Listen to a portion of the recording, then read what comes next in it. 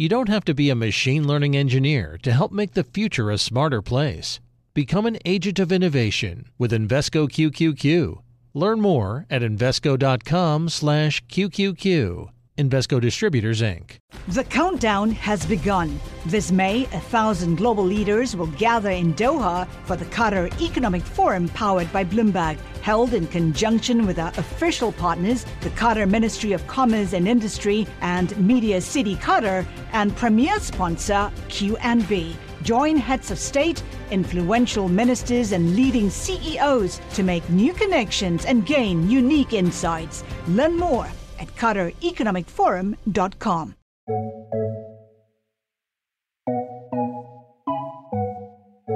Welcome to Trillions. I'm Joel Weber. And I'm Eric Balchunas. Remember that time that ETFs, we suddenly have Bitcoin ETFs? What's the other side of that been like for you? Is it a big come down, Eric? A little. I phased out slowly, Joel. I didn't want to go cold turkey, right? So I was telling somebody like, oh, what are the stats for day 11? And I'm like, look, I'm phasing out now. Go track this other site. I'm going to point out things that are interesting, but I'm not doing like a daily look at the race every day. These ETFs are up and running.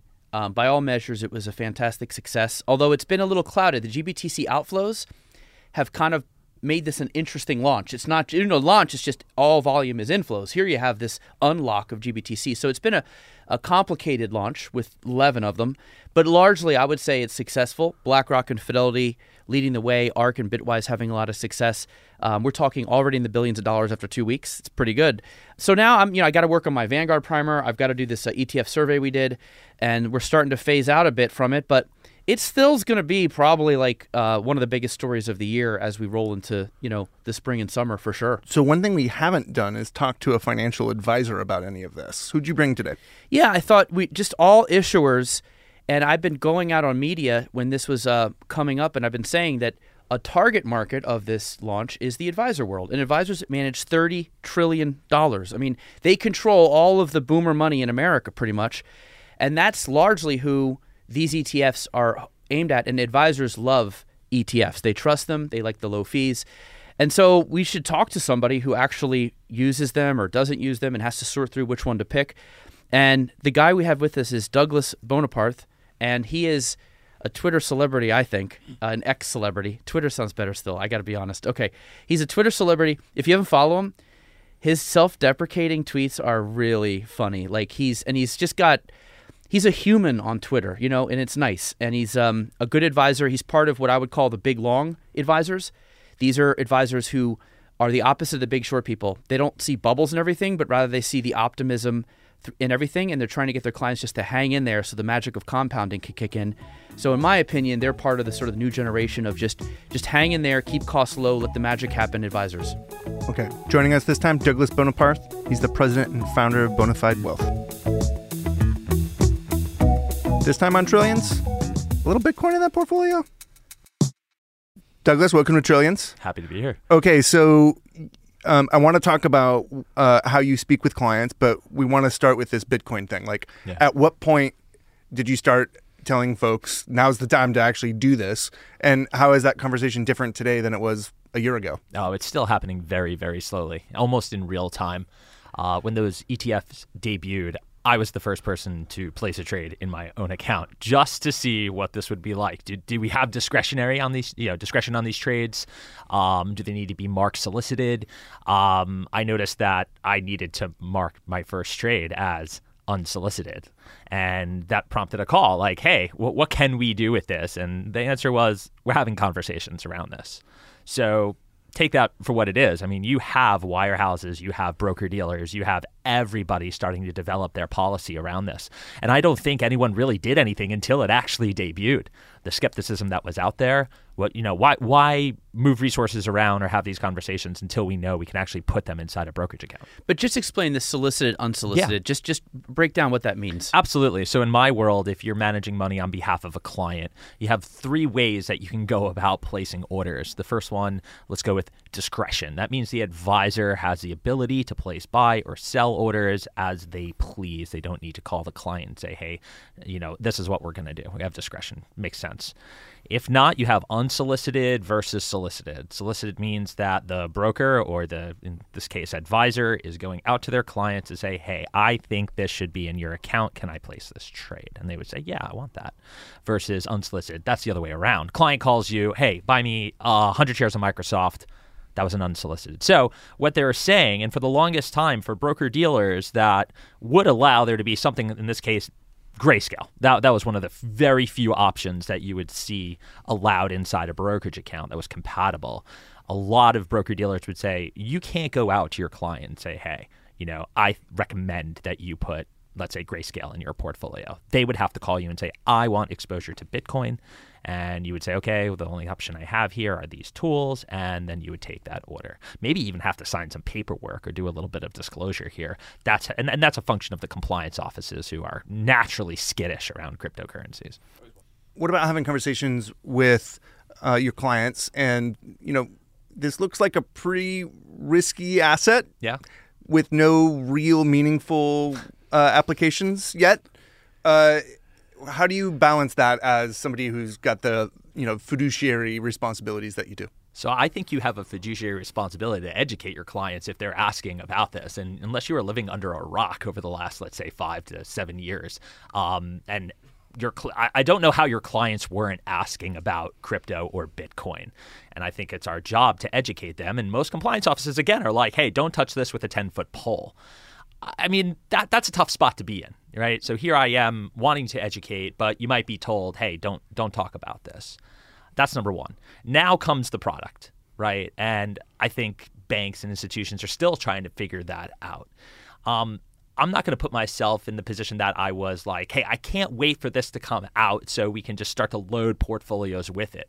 It's probably more the stance of, all right, when this is kosher, right, and we get approval to do what we want to do, let's say have discretion, how can we build models or integrate this into our risk-adjusted portfolio so that we could offer clients, hey, are you educated on this? Is this something you want? We're now offering portfolios that maybe have a 5% allocation.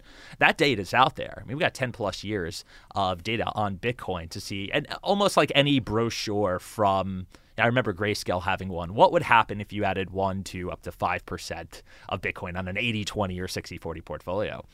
Those results were pretty compelling. I mean, there wasn't a single time like, wow, non-correlated, generated alpha. That's because, Bitcoin has had a magnificent 10 years. So you have the public, from not knowing a thing about it, 2013, 14, all the way to everyone and their grandmother knowing about it, Thanksgiving 2017, $20,000. And then, from there on, here we go. We got a lot of rides in there. So everybody knows what this is now. And we're just seeing the broker-dealer investment advisory world get this new shiny object, and we're going to figure out what they're going to do with it. I'm still figuring out what, we can do, how to roll it out, how to package that with a maybe handful of clients that are like, all right, it's go time. And there's a reason for that. Let's talk about the client. So of all your clients, what % do you think would be interested, or are you planning to maybe allocate one of these Bitcoin ETFs into their portfolio? Well, and give us a little bit of a primer on like how many clients you have, right. How much money you're overseeing. Yeah, we got over 150 households. We're seeing close to $90 to $100 million in assets and under management. But the thing you need to know about my practice is how young it skews. I'm 39, and I would say the average age of our client is mid to late 30s. And, you said in the beginning, like, boomers love, boomers would love this. And I agree with that because 5 years ago, the number of clients that would have a question, want exposure, or think about having exposure was relatively low. And 4 years from that, I would say 1 in 4 clients would want to know more about it. I mean, it just ballooned the interest in this. My point being here, my clients that have exposure don't need an ETF. All right, they've already figured out how to use Coinbase or have already been indoctrinated in how crypto works. But for the clients that do skew older, yeah, there's been some inbound calls that say, hey, this is out. Can we do something with this? How do you use ETFs in general in your portfolios? Yeah, we use ETFs primarily in our portfolios. Our core risk-adjusted model is maybe 6 ETFs from large cap all the way down to, emerging markets and bond funds. We do like to use some active strategies for fixed income. So let's talk about the older clients who have some inbound calls. I had my mom over last Sunday, Joel, and she saw me talking about Bitcoin ETFs on ETF IQ for like 3 weeks straight.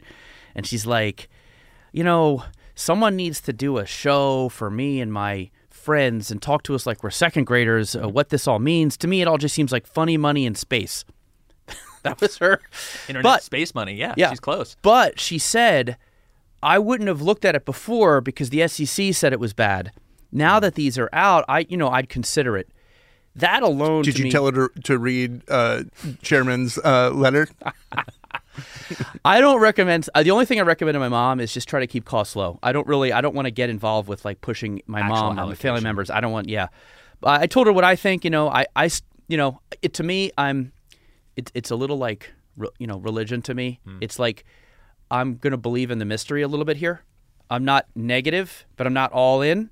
But I'm like I respect it because of how relentless it is and how creative and intelligent some of the people in the space are. Yeah. That is what I think you're kind of betting on. But the older people, when they call you, was the SEC approval and Larry Fink on Fox talking about it, was that sort of what made them feel comfortable? And when they ask you about it, are they interested in like a little hot sauce, or do they think it's like an alternative to you? Or are any of them really into this like Mad Max potential world where all the societies break down and Bitcoin is the currency that everybody uses? Like in a gold kind of way, right? Yeah. See, there's the word. You said it. But no, they don't. So I'm glad you said gold. They don't think the Mad Max, got to build a bomb shelter, doom shelter in the backyard type scenario. I think a few things. I think, look, there's bias that I have. I've been involved in Bitcoin, and having mined it back in 2014. I've written articles about this. I've shared my thoughts and feelings around this, and clients who've been with me for a while know my story. So on one hand, they might think like, oh, Doug likes this, has been doing this, and has been successful in this. Should I follow suit with him? And I urge caution there. Just because I've had success in this and took the risk, long ago, doesn't mean you should, do that. Just don't, monkey see, monkey do kind of thing. But you mentioned gold, right? And I think this is the best way. And I keep it very simple. I believe that there's room for digital gold, an asset class that's digital store of value. Let's just stop right there, right? I think there's space for that. Do you think Bitcoin's half as good, a quarter as good, double as good as gold? Then you can kind of get an idea. Depending on what your belief is, you get an idea of where you think it's going to go. All right. I know gold can be turned into jewelry, right? But when you're fleeing a country, you want to. Yeah, you're going to interrupt me here. I am, because if you charted Bitcoin and gold, Bitcoin makes gold look like a money market fund. Yeah. In terms of the chart. Sure. So I thought that Bitcoin for even boomers would be used as a FOMO cure. Like, look, Doug, I don't really care about this. Douglas, sorry. We're good. It's going to happen. This might take me a couple tries, Joel. I just know you as Doug. I don't know why. And we don't even know each other that well, but you're Doug to me. It's Doug. Okay, Douglas. It's my fault. Okay. I made this hard. All right, so Douglas, listen, I just don't want to kick myself in 10 years. And let's just put 2%. Don't mess with my 60-40. I like that. That's how I think they think. Yep. But that's right. The gold argument to me is a little more like, hey, Doug, put some gold in the fund just because I want something that's non-correlated, possible hedge. It's not always a hedge. No. But gold to me is much more stable. Yeah. It just seems like gold is an alternative and Bitcoin's hot sauce and FOMO cure. Well, two things can be true, right? They can cure their FOMO and get access to an alternative asset class that's non-correlated. I just compare it to gold because it's the best comp that I got. Sure, you're right. Look at those performance charts. Then again, Bitcoin's only been around 10 years. So comparing a 10-year timeline to gold's ever existence, is kind of a tough comparison. You got technology imbued in this thing, the blockchain. You got a lot. Is Satoshi Nakamoto hiding in a bush around the corner? He's just going to pop out and be like, gotcha. And, boom, everyone's everyone's been suckered. Like, it's in the back of everyone's mind. Let's not kid ourselves. But no, I don't think that's the case here. But I think both of those things can be true. I think we can view it as a digital form of store of value. And yeah, that's the joke. Like, store of value, like, look at that chart. How many 80% drawdowns have I lived through? All of them. Like, I think 3 at this point, if not more, and then 50 or 20% drawdowns, unlimited. Is that something, people look to when they say store of value? And the answer is probably no. But do we get to something that's more steady state after we get to indoctrinating or a mass adoption? I don't think we've adopted, to the degree that, gold or, your mainstay asset classes have. Not even close to it. This podcast is brought to you by Invesco QQQ. What do all the greatest innovations have in common? Agents, people who participate in progress by supporting cutting-edge ideas. Invesco QQQ is a fund that allows you access to innovators of the NASDAQ 100 all in one fund. So you don't have to be an inventor to help create what's next to come. Anyone can become an agent of innovation with Invesco QQQ. Learn more at Invesco.com/QQQ. There are risks when investing in ETFs, including possible loss of money. ETF risks are similar to those of stocks. Investments in the tech sector are subject to greater risk and more volatility than more diversified investments. The NASDAQ 100 Index comprises the 100 largest non-financial companies on the NASDAQ. You can't invest directly into an index. Before investing, consider the fund's investment objectives, risks, charges, and expenses. Visit Invesco.com for a prospectus containing this information. Read it carefully before investing. Invesco Distributors, Inc.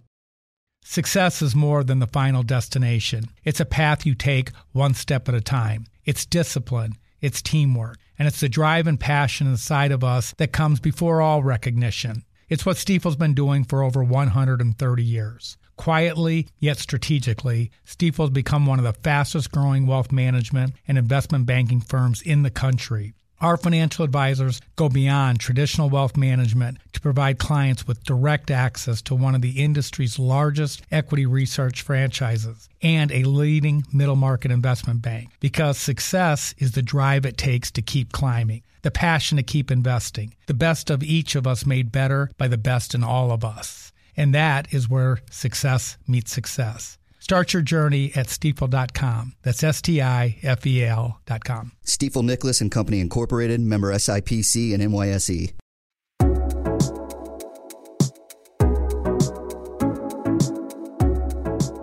So now that we actually have legit products that you can, trade on exchanges, how do you go about evaluating those options? Like which of those 11 we're going to choose from? Well, in our portfolios, we lean heavy on BlackRock. Shout out, guys. I share it. And I'm agnostic. Like if my client wants Vanguard over, BlackRock. Well, that wouldn't work in this scenario. Nope, but it would not, Apparently, it's not mature enough of an asset here. But we're talking... Hold on, just quick background. So what we're referring to is Vanguard has a brokerage platform. And they basically said, we will not let the Bitcoin ETFs trade on here, even though they do allow gold ETFs, Joel. Obviously, Vanguard doesn't love commodities in general because they don't have any actual intrinsic value. But when it comes to gold, at least there's a use, they say. So Vanguard really, and all the crypto people are triggered. They want to they're like, boycott Vanguard is trending. And I'm like, listen, you are not going to take down Vanguard. They get so crazy. Yeah. But I don't know why Vanguard, in my opinion, Vanguards just trust their clients a little more. Sure. But they don't allow leverage either. So it's somewhat on brand. Vanguard's like a family-friendly audience kind of thing. I get it. I mean, I made a joke at their expense because everybody was, let's be honest. They got memed by me. But, that is the point. Like, at least they don't offer those triple leveraged, or triple long, triple short, or whatever, type of risky stuff. So that remains on brand for them. I could see it. And the Bitcoiners would be like, long term, this is a terrible move. Well, if their clients aren't demanding it, and first of all, their clients can, buy this in another brokerage account. I mean, the sensitivity around, Bitcoin maximalists is super high, and I don't fancy myself a maximalist. It's also, isn't there some irony in them getting pissed off about Vanguard? Because, hey, we're supposed to be outside of the system. It's a currency outside of the system. And now we're pissed off that someone, literally the largest asset manager in the United States won't accept us. Isn't there a inconsistency there? Well, there's irony that BlackRock has the biggest one, and they're the second biggest, or first biggest to pick the day of the week. it just shows you how new this all is and how people are figuring it all out. I'm not sure. There's a lot of smart minds at these institutions. But the thing about Bitcoin and crypto is, you said it, how many smart minds are now existing outside of this? If you're a Bitcoin maximalist, you're probably pissed off an ETF exists in the first place. Like, that is not the spirit of what a decentralized currency called Bitcoin is supposed to be. I mean, it literally was forged in the Occupy Wall Street days. Like, fight the banks. Yeah, fight Wall it seems Street. back, like, I don't know, 20 years ago when rock bands started selling their songs to commercials, like you saw like a Led Zeppelin song on a Ford Sell out. truck, and it pissed people off. Yeah. It's the same vibe, you know. It's like, but I think, you know, there's also the number go up. Mm-hmm. It's helpful for that. So I can sometimes there's pure number go up people, but then there's more like I'm in it for the religion. And I can see, and then some people have both inside of them. Oh, and there's we're like, so tribal. Yeah. We're so tribal in everything now. Like, you either are a maximalist or you're a Wall Street suit. And I'm wearing a suit today. And I'm an OG Bitcoin guy. Yeah. But not a maximalist. They call me a suit and a boomer. And I'm Gen X, and I rarely wear suits, only on the I'm TV show. And it's our gray hair. They're calling me a boomer now. So. Well, my kid calls anybody over the age of like 17 a boomer. 100%. Yeah. So back to nuts and bolts of like how you actually bring this into a portfolio for clients. Like, what is this displacing in your client's portfolio? It's replacing large cap equities and developed international. So if you wanted a 5% allocation, the first trade we made unsolicited, boomer client calling up, I want 5% exposure in my 60-40 portfolio. Literally that. So that happened. That happened. Nice. That happened, and I saw that. Did they request the actual ticker too, or just you pick it? I guided them through what we're thinking, and Bitwise was a firm that, you know, actually broke away from our bias towards iShares. I like what Bitwise was doing. I think their CEO is fantastic. You know, I think they're competing very nicely on fees, and I love the fact that they're giving money to developers as well. Great story there. Mm-hmm.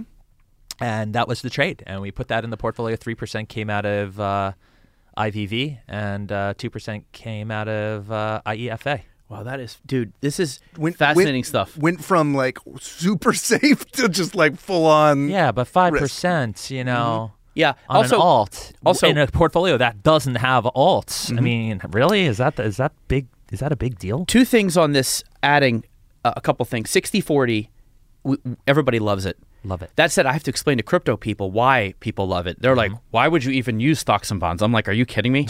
Anyway, they're all in. They can't even understand a 60-40. But for a normal person, a 60-40 low-cost Vanguardian-style portfolio, in my opinion, is actually super beneficial for the behavioral stomach you need for a product like this. Because Bitcoin goes up, down a lot. Let's say it goes down 50% in a year.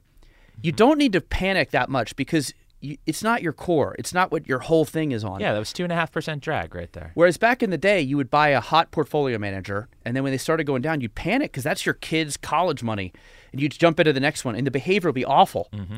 Now, I think Vanguard really helps solve behavior, not only for the 60-40, because they never leave there, but for the hot sauce, too. It's way easier to behave when you've got that really good deal and you're secure in it.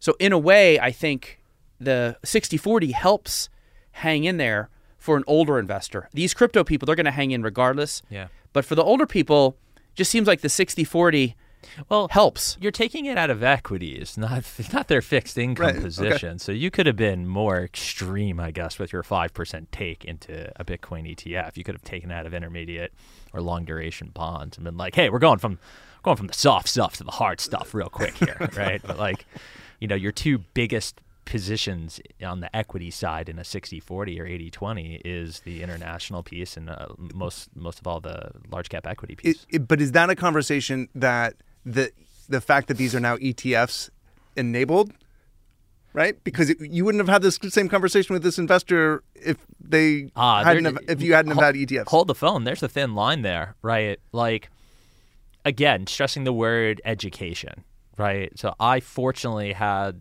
the knowledge base and the experience in my own dealings with Bitcoin and being an early adopter to provide a level of education to my clients. You have, in my mind, that duty to explain how if client calls you up and wants to know about something that you know about, you know, you're not out there saying, yeah, you gotta sell 10% of your portfolio right now and open a Coinbase account, get that money over there and buy some Bitcoin. I mean, That's not a good day from a compliance standpoint. That puts you in hot water. But when clients are saying, how do I do this? I'm going to do this, and I don't want to mess it up. And you have the ability to educate them on how to do it, you do it. That's your job. You build value that way, even if it comes at the expense of your own portfolios that you're managing for your client. So that interesting line of, oh man, I love Bitcoin, let's get the clients in it, to let me make sure you know what you're doing. Let me make sure you understand everything there is to know about this and the risk you're taking. We can go deeper than that. Let's understand what this risk means to your financial planning. Because I'm not sitting here as an investment advisor extraordinaire. I'm sitting here as a financial planner extraordinaire. We lead all our relationships and conversations with financial planning, not the investment management piece. This almost comes last. Now, in terms of advisors, I know there's sensitivity to not wanting to have a nasty phone call from a client down the road. So I think, we used to have this phrase like iShares and Vanguard ETFs are like the new IBM. You can't get fired for buying IBM. This is in the 80s. You can't really get fired for buying a Vanguard and BlackRock ETF. I guess I am a boomer for now. But that generally applied to stocks and bonds, right? Yeah. And low cost. Do you worry at all that, let's say there's some, a black swan event with crypto, another FTX, it goes down.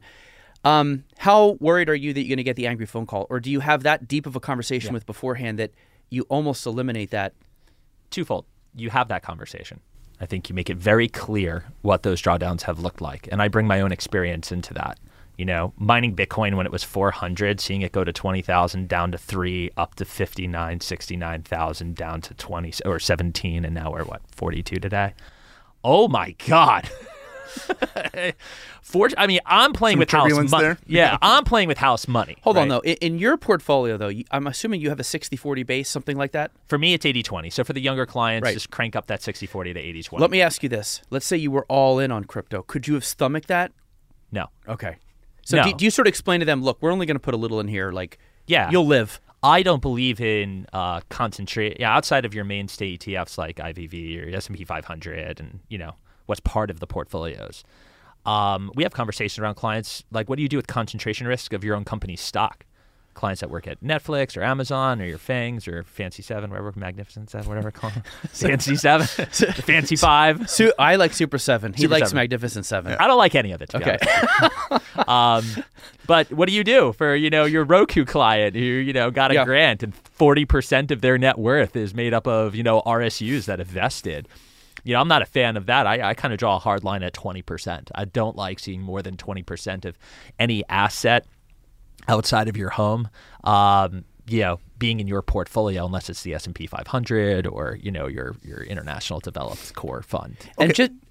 And the older investors who come to you and want this exposure, how do they hear about it? Was it reading about the Bitcoin ETF launch? Was it knowing about it from maybe their kids? Or what triggered them that they should maybe now call you? All of the above. I mean, again, if you've been a client of mine for a long time, you know my story with it. I've written about it, my experience, my journey, what it means. I mean, I remember in 2017 writing a piece for mainstream financial media titled One Financial Advisor's Bitcoin Journey. I mean, I didn't know of any other financial advisors who, bought a Bitcoin miner with their buddy in 2013, did this and held the entire time. I forgot about it. And then then I remember friends calling me up and be like, hey, don't you have this stuff? Congratulating me. I'm just like, it's weird. Should I get some? I can't talk about that. Not enough to retire, but and you brought up an interesting point, Joel, that how do I deal with it? This is an outsized position, and I'll get a little personal here. We got lucky, my wife and I made a really interesting decision back when we had no money to go on a little adventure with a friend, and we paid $3,000 for a Bitcoin miner to get some of the space money out of the internet. Internet space money. Funny money in space. Mm-hmm. So I won't reveal how much that is, obviously, but it turns into something that, well, compare that to our 401k or retirement savings. Sure. I mean, how do you think about that is an interesting question. How much of the performance made you a believer versus the story? Well, because that's a great question. You know what I mean? Seeing that I've held with it, going from multiple six figures back down to five figures, if not lower, I believe in it. I can tell you that there's conviction. Okay. I have conviction. More than I am price go up. This is great for my pocket. But you'd be crazy to think that like I'm going to sit here before you and not say, yay, price go up, which is kind of the interesting position I find myself in. Like we talked about tribes. You're either, Bitcoin maximalist or Wall Street, shark, fat cat. Suit. And, I'm both. I'm both. Like I want price up. Like let's get that. Let's get the ETF. Let's get the halvening. Let's get this, supply shock. Let's get this demand from the ETF. Let's watch number go up. I'd like to retire, earlier. You're kidding yourself. But at the same time, you go back, take a look at the technology and what this can provide people.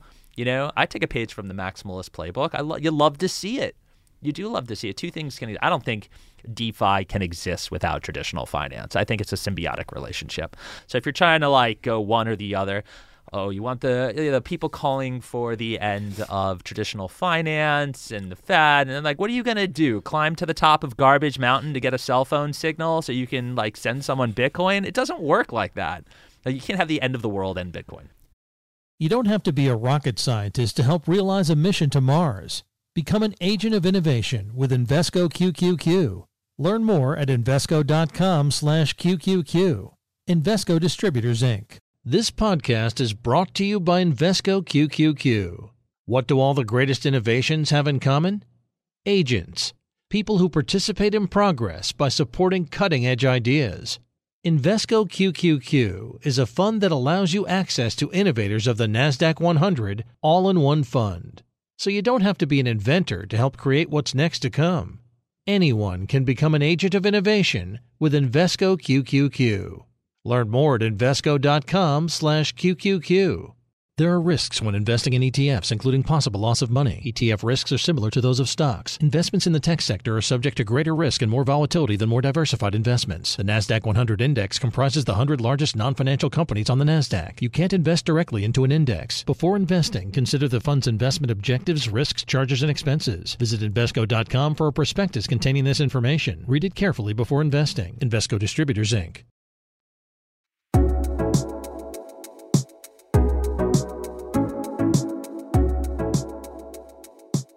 Okay, so you're out there looking at the internet, you're watching stuff, and you've got Jamie Dimon on one hand, pet rock. Then you got Larry Fink out there literally telling a reporter, wild. Well, if you don't trust your government. And that's sort of him totally orange-pilled, explaining it from the mindset of a total maximalist. And it's making heads explode on both sides. My head explodes hearing these guys. These are very influential people to advisors and boomers, of course. How do you square that? Do they ever come to you and say, is Jamie Dimon more right than Larry Fink? What's going on here? I don't know if my clients are getting into, CEO, financial institution CEO, battles and what they're saying there. Few and far between. I guess my clients who work in finance, can have an intelligent conversation with me or bring it up. But I'll agree with you that it's pretty wild to see the dichotomy between Larry and Jamie. What are their incentives is the first question that I have. Well, Larry has an ETF, the more flows into that bad boy, the better for BlackRock. I mean, it's pretty simple. I get that. That part I get. Larry's easy to understand.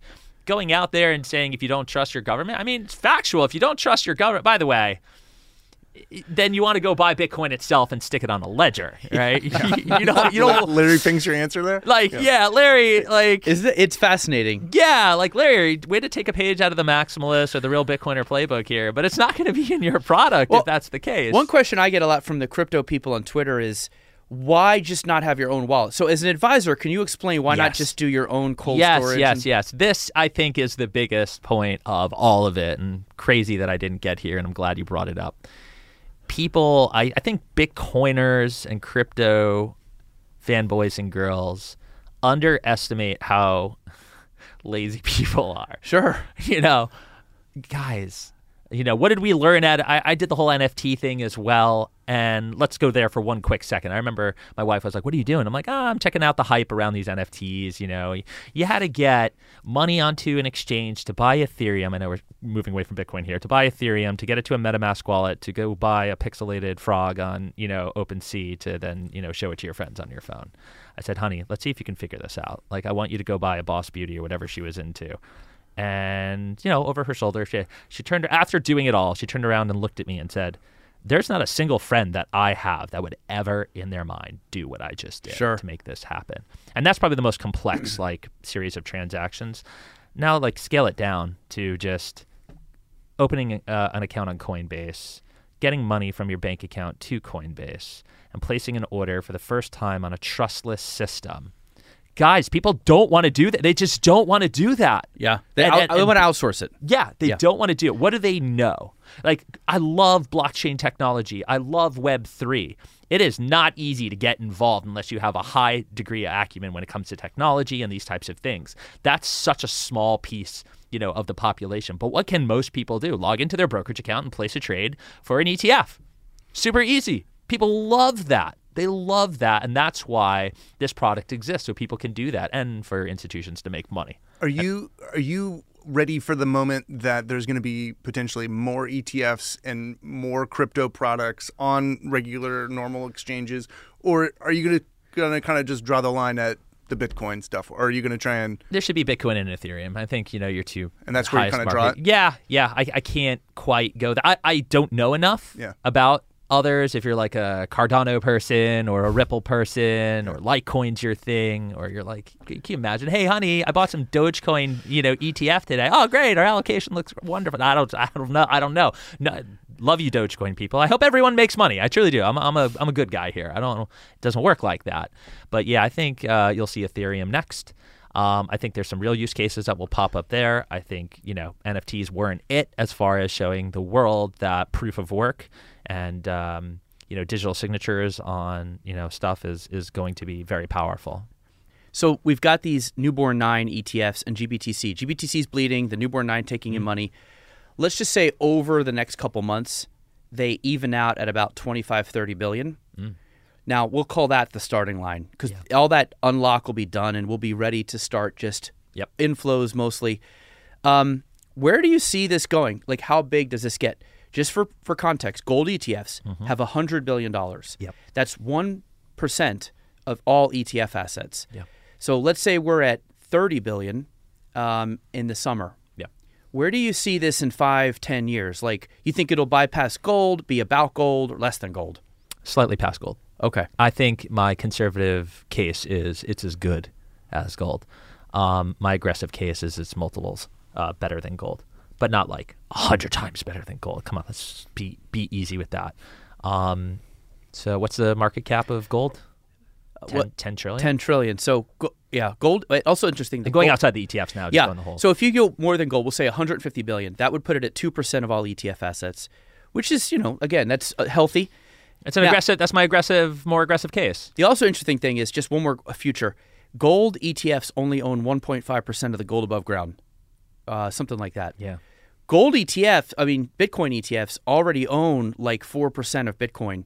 If you go to Goldian levels, you get to 10, 15, 20% of all Bitcoin.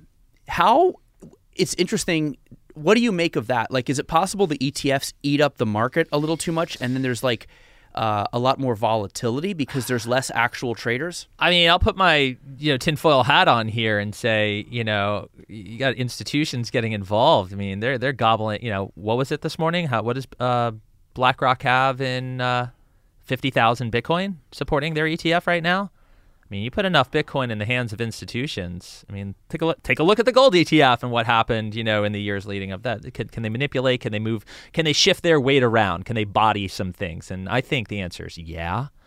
But look at who's selling their Bitcoin out of Bitcoin holders. Guys like me are not, going to touch this forever. And that supply is going to be eventually. I think it's going to get hard to tap. We've managed to go almost full Bitcoin in this segment, so I want to bring it back. Imagine a client comes to you and says, do not use the word Bitcoin or crypto in the conversation with me.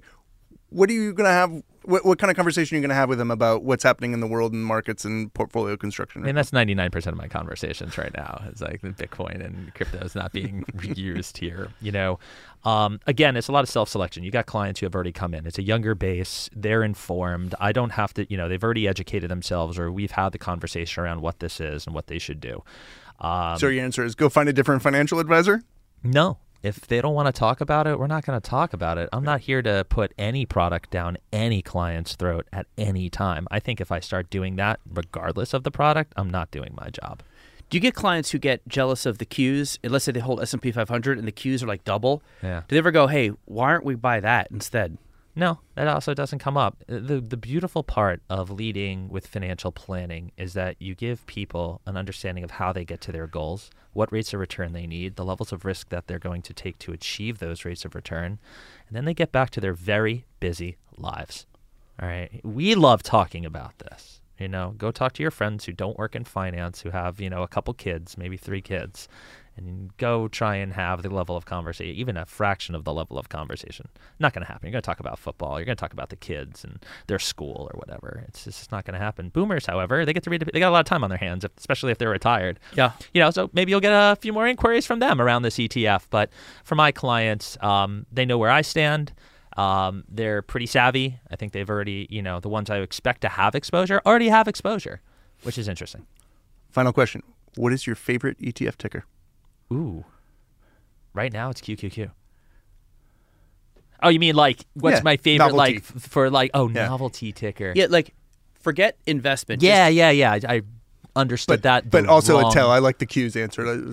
As far as what's hot, that. Yeah. But as far as what's my favorite, people love ETF tickers, so we just try to end on a sort of. Oh God, I don't care. But for a vanity plate, wasn't there Nerd out there? Yeah, yeah, that's good. That was a good one. Look at you. I'm a that nerd. was one of the best answers. Yeah, that's a video game ETF, Joel. That is now defunct. Yeah, I think. Oh, that's whether it is or it isn't. That one was cool. I saw some hats with Nerd on it. By the way. Did you notice that there's only 2 ETFs in Bitcoin ETFs that have Q tickers, HODL and BRRR? Yeah, it's smart. The rest, I thought, were sober on purpose because you could have fun with tickers here, but I thought they were sober, Fidelity, BlackRock, because they want to. That's a hedge against this goes awry, and they even named it Burr, or HODL. Or also, the Bitcoin's crazy enough. Yeah, you don't need to add the ticker on top. I mean, have you met BlackRock's compliance department? How many lawyers are there? Yeah, did you see the videos and the way they're presenting it? It's so fascinating showing BlackRock marketing to the crypto crowd. Yeah. They're like, oh my God, this makes me want to fall asleep. But they're like, hey, wait, guys, this is how you talk to old people.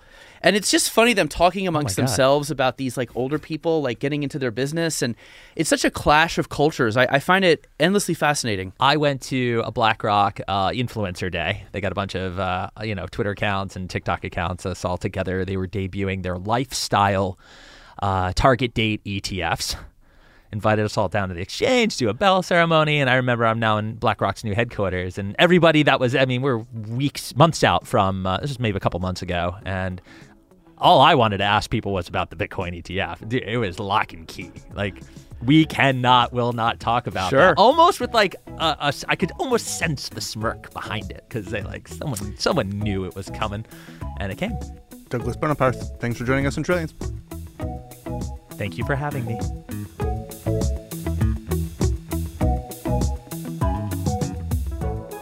Thanks for listening to Trillions.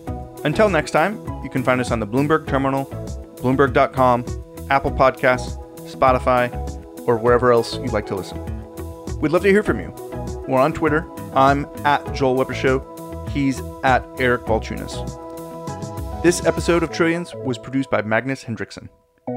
Bye.